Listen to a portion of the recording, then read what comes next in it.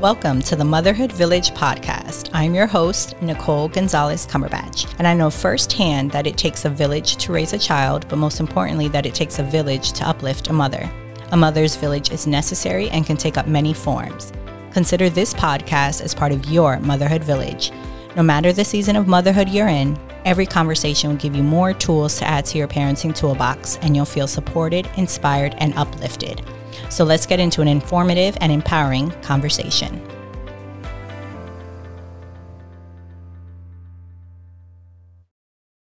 Hello and welcome to the Motherhood Village podcast. I am on with a very special guest. I have Lynn Greenberg, who is the happiest wife, mom, and grandma. She's a very retired attorney who loves to cook, exercise, and read. And she has seen how positivity with feelings and differences can allow children to grow into happy, productive adults. During COVID-19, when many families were living together with an abundance of unscheduled free time, Lynn and her son, Jonathan, who has dyslexia, began to work on the concepts and ideas for their book, Robbie, the Dyslexic Taxi. As ideas developed, they became increasingly invested in the character, his story, and the impact this endeavor could have on others. Born with dyslexia, Jonathan Greenberg could not read and write like many other children his age. So instead of giving into frustration, Jonathan used his struggle as a catalyst for creativity. Expressing his ideas through art and having overcome his learning difficulty, Jonathan has fallen in love with reading. That's awesome. Robbie, the Dyslexic Taxi, and the Airport Adventure exemplify Jonathan's passion for writing and illustration. Together with Lynn, his mother, and his writing partner, they are already thinking of other stories featuring neurodiverse characters that complement this book. Oh, wow. Welcome, Lynn. How are you today? Oh, thank you so much for having me. I really appreciate it. I'm doing well. So Great. it's a chilly morning where I am. So, Where are you located? I'm in Connecticut and it's Ah, maybe 14 degrees. I don't know. wow. So And it's a I'm in little South chilly. Florida and I woke up, it was like 60s overcast and I was Mm, freezing. So yeah, I can only I, imagine 14 degrees. Okay. I did it. Yes, let's jump into it. So I always like to ask my guests what is their favorite book or one that they would like to recommend. And truthfully, it could be something maybe that had an impact on you. My podcast is a podcast for mothers. You could say a parenting book or anything that has had a profound impact on you that you'd like to share. Well, when I was trying to learn and understand what dyslexia was, I read a book by Sally Shaywitz, who is a premier, researcher at Yale and on the subject of dyslexia. She was one of the first people to really investigate it. So she's done a lot of work with that, and that was a book that was very meaningful to me, and I still grab it once in a while if I need some refreshers.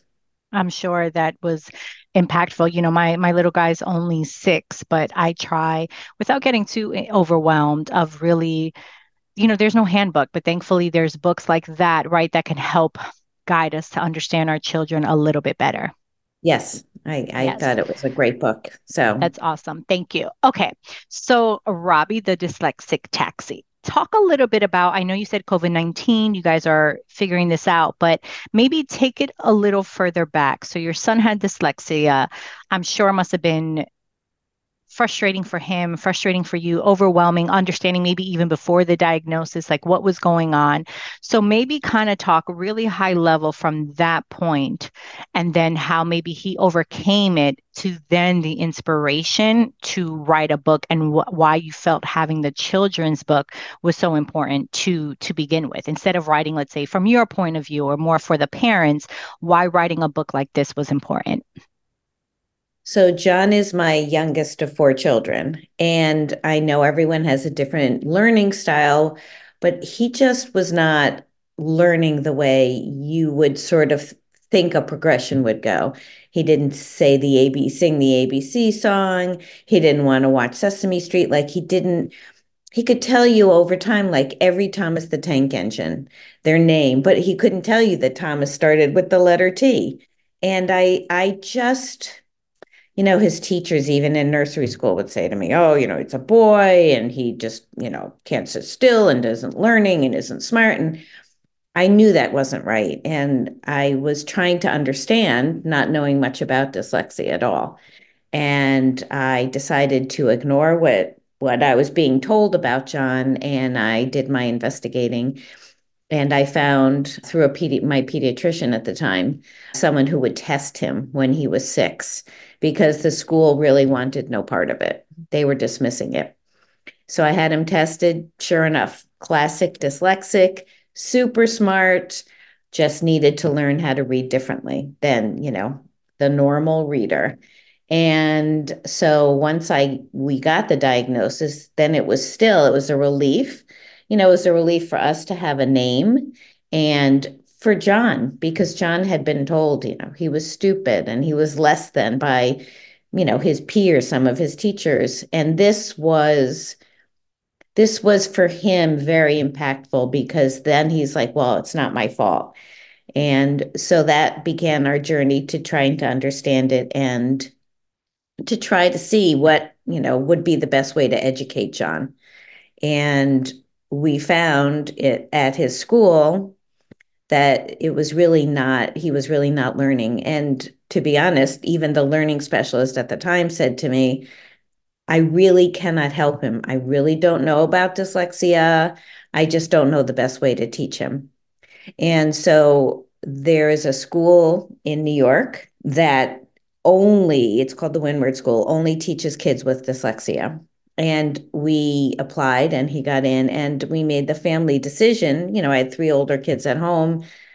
It was expensive. We decided, peanut butter and jelly, and I would, that also was part of my retirement. We decided I would drive him back and forth. We made a family choice to educate him because we all felt it was so important. And once he got there, he really, through their method and through a method that other people use called the Orton-Gillingham method, really learned. It's a multisensory approach, and really, he learned how to read and write, but he had always expressed himself through art, and that stayed with him. So, move it up to college, and he went to college. He did very well through school, went to college, and he was an art major, and then COVID hit. And COVID virtually is it's very hard to do art virtually. So he had, assignments, but a lot of free time. And at the same time, I was also reading on FaceTime to my grandchildren. And we sort of threw out what would it be like to write a kid's book. And we started addressing, what do we know best? And there was dyslexia. And we felt it was really important because there are no kids' books that, not really any that we knew of that dealt with either dyslexia or neurodiversity. And John wanted kids who might feel less than, like he did, to say, wow, I see myself in that book. And when other people were baking, we decided to write a kid. I baked also, but we decided to write a kid's book. And originally I was just going to be the author and he was going to be the illustrator. And he thought, as time went on, we were like, no, he really has a point of view. So we co-wrote it and he did all the beautiful, wonderful illustrations. And that's how Robbie was born. I And love, go ahead, go yeah, ahead. no, thanks. God, no, that was it. You did such a beautiful summary of describing it as much as you could, because I'm sure there was in between that time so much. My little guy's in kindergarten and we're struggling right now. First off, I like to always preface and say we've only been in kindergarten since August. And I'm like, whoa, hello.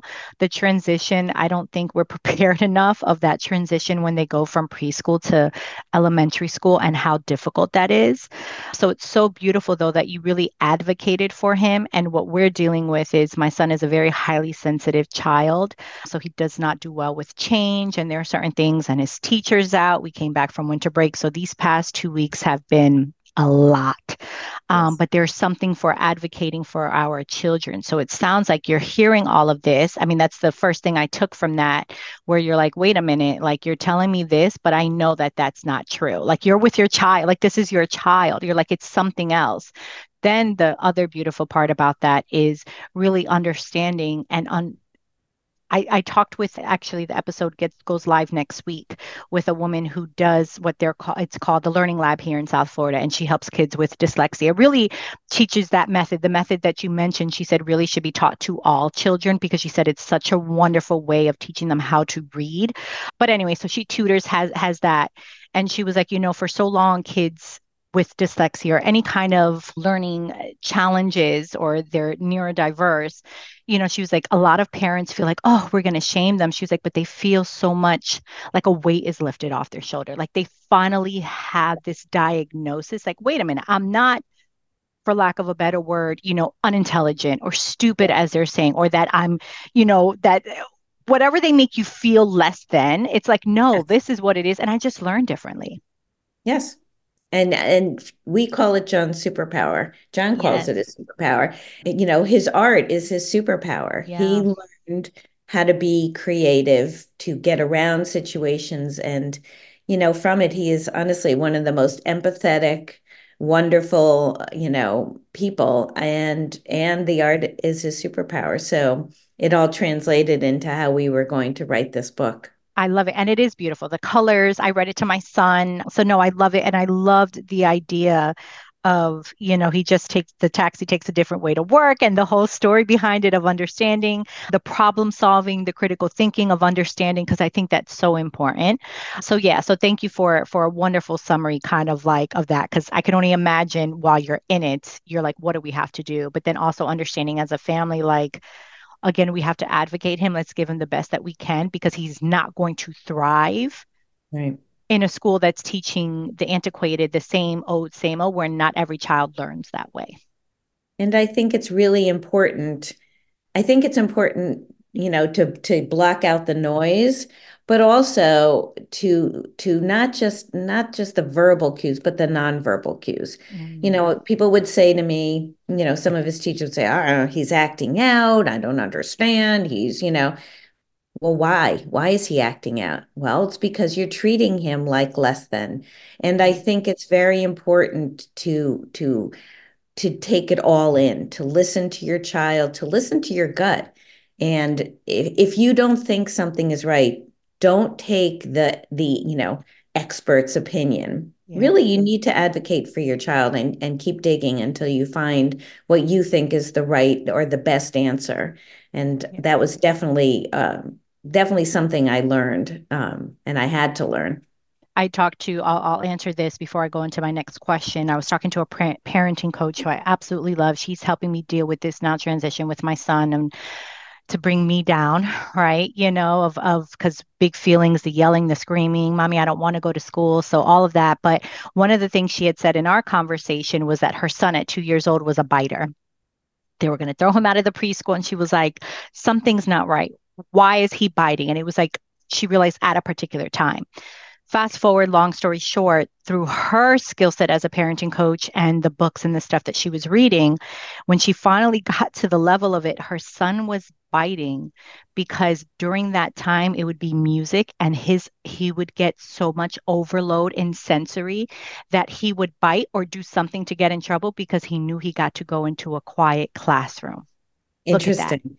So Yes. what they did, so once they changed that, and during that time, maybe they took him out, the biting stopped, the behavior stopped because she said, let's get to the core. My child's not going to bite just because kids don't just do that. There's something that maybe he can't communicate it. Obviously, he's only two, but when they got to the nitty gritty, it was because it was a sensory overload, like the music, it was just too much. And that was the only way he felt he could go into a quiet corner. So I was like, it's fascinating because Right. she's like, had I left it alone, I would have thought my child is bad. I would have been looking at all these different preschools because no one would accept him. So to any parent listening to this, I think it's important, like pause, right? Pause and let's see what the underlining problem could be before you make any rash decisions like that. Yes. But okay, so my next question. Okay. So your book is printed. I didn't realize this, but is it printed in a dyslexia friendly font? Yes, it is.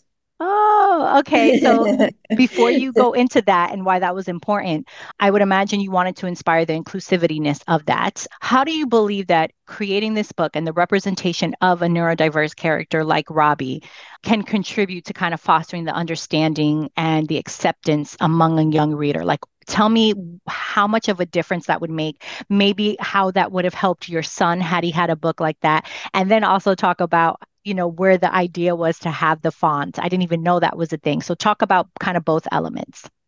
So John always felt that there was no book that represented him. And we decided that that would be an important way to go because not only do to children who have some neurodiverse issue, they're dyslexic, ADHD, whatever the heading is, whatever the label is, there just really isn't much out there for them. And not only that, but kids who are not neurodiverse, they don't necessarily understand it. A lot of parents might be saying, something's up with my child. I don't know what it is. A lot of educators try, but really don't have the education for some of these learning differences. And so we thought this could address the issue, not just for the child who might, see himself or herself or themselves in this book, but maybe for a bigger community, people who might not understand it. And so we decided that that would be a very important message. And from that, we did a book signing. And this child came up to John. He's like, thank you. I've never read a book like about me. And, I felt great. And then we went back to the school that he went to, the Windward School. He did a reading. I treated him like a rock star. It was so great. Please, can we have your autograph? And, what are you going to write about next? And we said that our goal was to write about ADHD. We decided we had such a great reception with dyslexia that we were going to write a whole series under the auspices of the Creative Cab Company where Robbie works. And the next book would probably be about ADHD because, well, a lot of people have more than one issue difference that they're dealing with. And when John announced this to these now students at the Windward School, they're like, "Yay!" Because probably half of the kids in that room also had ADHD as well as dyslexia. So I think it's really hit a chord with children and with families, and so we were really happy with the response. That's beautiful. Yeah, inclusivity matters, representation matters. I would imagine there's so much ADHD, autism, right? Asperger's, like so many different elements that we're now finding out about that are becoming more prevalent. And maybe they always were, but Yeah. our generation, I mean, I'm 40, so even growing up, even my sister, she's 32, they didn't have any of this. No one knew. Everything was your ADHD, put you on medication, and that kind of solved the Yes. problem, Yes. right? And nobody when the learning specialist, I think even if they do know about it or knew about it then, like it turned out my husband's grandmother was dyslexic, but they didn't have a label for it. Nobody really talked about it. But my mother-in-law at the time said, "Oh, that was my mother." Yeah. And I think we are learning more, but we are learning so much about all the different headings under the neurodiverse kind of community Yeah. that it's very hard for teachers and learning specialists to really be able to address each kind of child that comes their way. There are too many in the classroom. Yes. It's very hard. How are you supposed to go to school to learn 10, 15 different ways to communicate with different children? I And know. I think we as a society need to be better at that. I think the classrooms need to be smaller. I think we need to treat teachers as, the rock stars that they need to be for our children. And there's definitely a gap there, I which is a shame. Yeah, I agree. And I think, but what you're doing, bringing light to the conversations, the learning lab that's in South Florida, the school that's in New York, and maybe not everyone has access, but I think having the conversations, the ability through something like a Zoom, right, where people can, I mean, right, whatever we can try to kind of reach out there, I think helps because you're right. I think there's more to it. And the same woman I had talked to, Ali, she had mentioned that there's a quote that basically said, basically, to paraphrase, is like, if you don't know how to read, like that, the trouble that comes with it, she said a lot of kids probably go through like maybe they could get away up to maybe second grade, because some do really well of hiding it. Some girls, because yes, compared to boys, boys might be a little bit more outlandish with their approach, maybe their behavior. But she was like, by second or third grade, then it starts coming out. She was like, but then it can cause behavior. Then they start shutting down.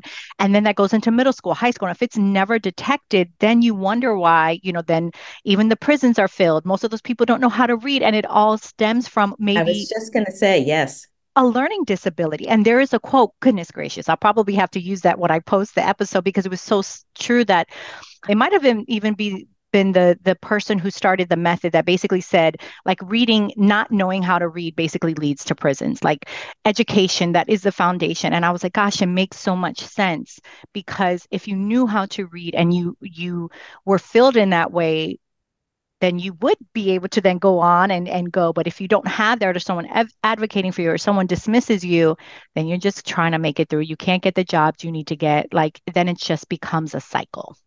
Yes. And it's a vicious cycle and a negative cycle. And unfortunately, I think we just need to do better. And it's very hard to do better when we don't, give the teachers what they need. Yes. And, you know, over the classrooms are just way too big.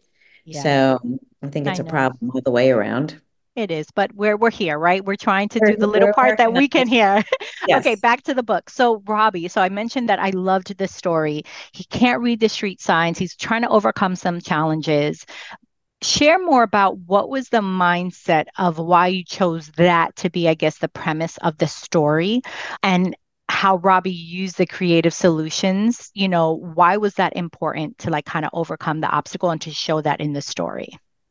So we thought, how could we show what kind of character might have a problem? So, well, gosh, a car, a taxi, if they can't figure out where to go, if they can't read the street signs, how would they figure it out if the routes many kids sort Yes. of go around their difference and find a creative way. So for Robbie, he would memorize his route.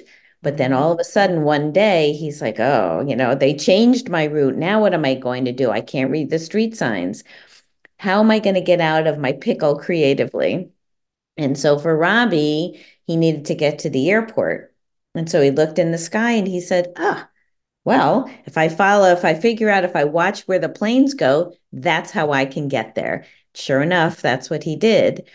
And, also, cars and people with dyslexia also might have issues figuring out their left and their right. So we just thought this would be a great way for this book and maybe books to come on explaining some of the issues and differences that somebody with dyslexia might have. So that's how we came up with a cab. I love that. And I think the creative problem solving to overcome that obstacle is so important because then even a child who might not be neurodiverse can still see, well, they figured it out. Everything is figure outable, whether Yes. maybe you read differently or your brain thinks differently, everything is figure outable. So I love that because I think that's such important skill that we all should have is that resilience. That he didn't just give up. He didn't just, end. He was like, all right, well, life does happen that way. I might have memorized this, but now something has shifted. How can I overcome this? What can I do? So I loved that part of the story. And I actually talked to my son about that through it, of kind of having those conversations with it. Yes. So yeah, we hope that it hit home with other people too, that they realize, that you always see those mugs and the, keep calm and carry on.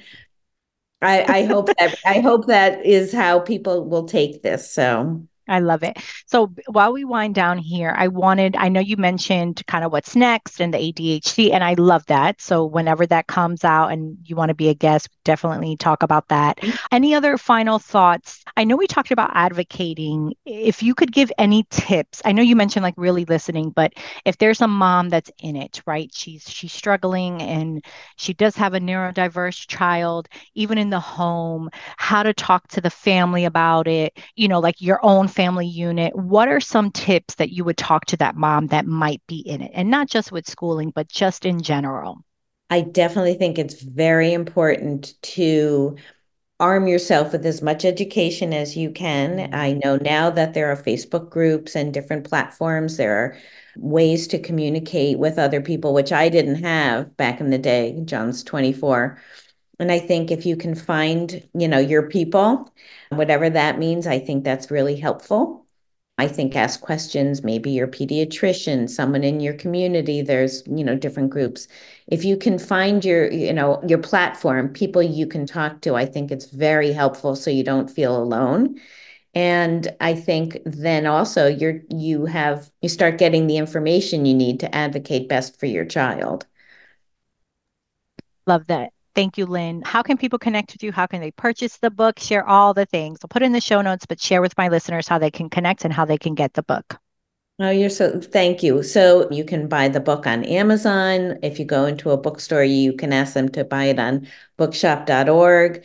We are on social media. We have a website and we are on social media as the Creative Cab Company or creativecabcompany.com. DM us, go to the website, send us an email, a message. We'd really love to hear from you, from anybody. And, we'd love to be more of a conversation. So I love it. Thank you so much, Lynn, for coming on, for writing this great book. I told you I was going to donate the copies that you send to an organization that works with neurodiverse children and families. So thank you so much. And yeah, good luck with the rest of the series and continued blessings for love and light. Thank you so much for having me. Thank you for listening to this impactful episode of the Motherhood Village podcast. Subscribe to my show so you'll never miss a future episode. You may also rate and review on Apple Podcasts and share this episode with someone that can use it as part of their motherhood village. Remember, your village can take up many forms and you do not have to do it alone. Connect with me at themotherhoodvillage.com. Blessings to you for love and light.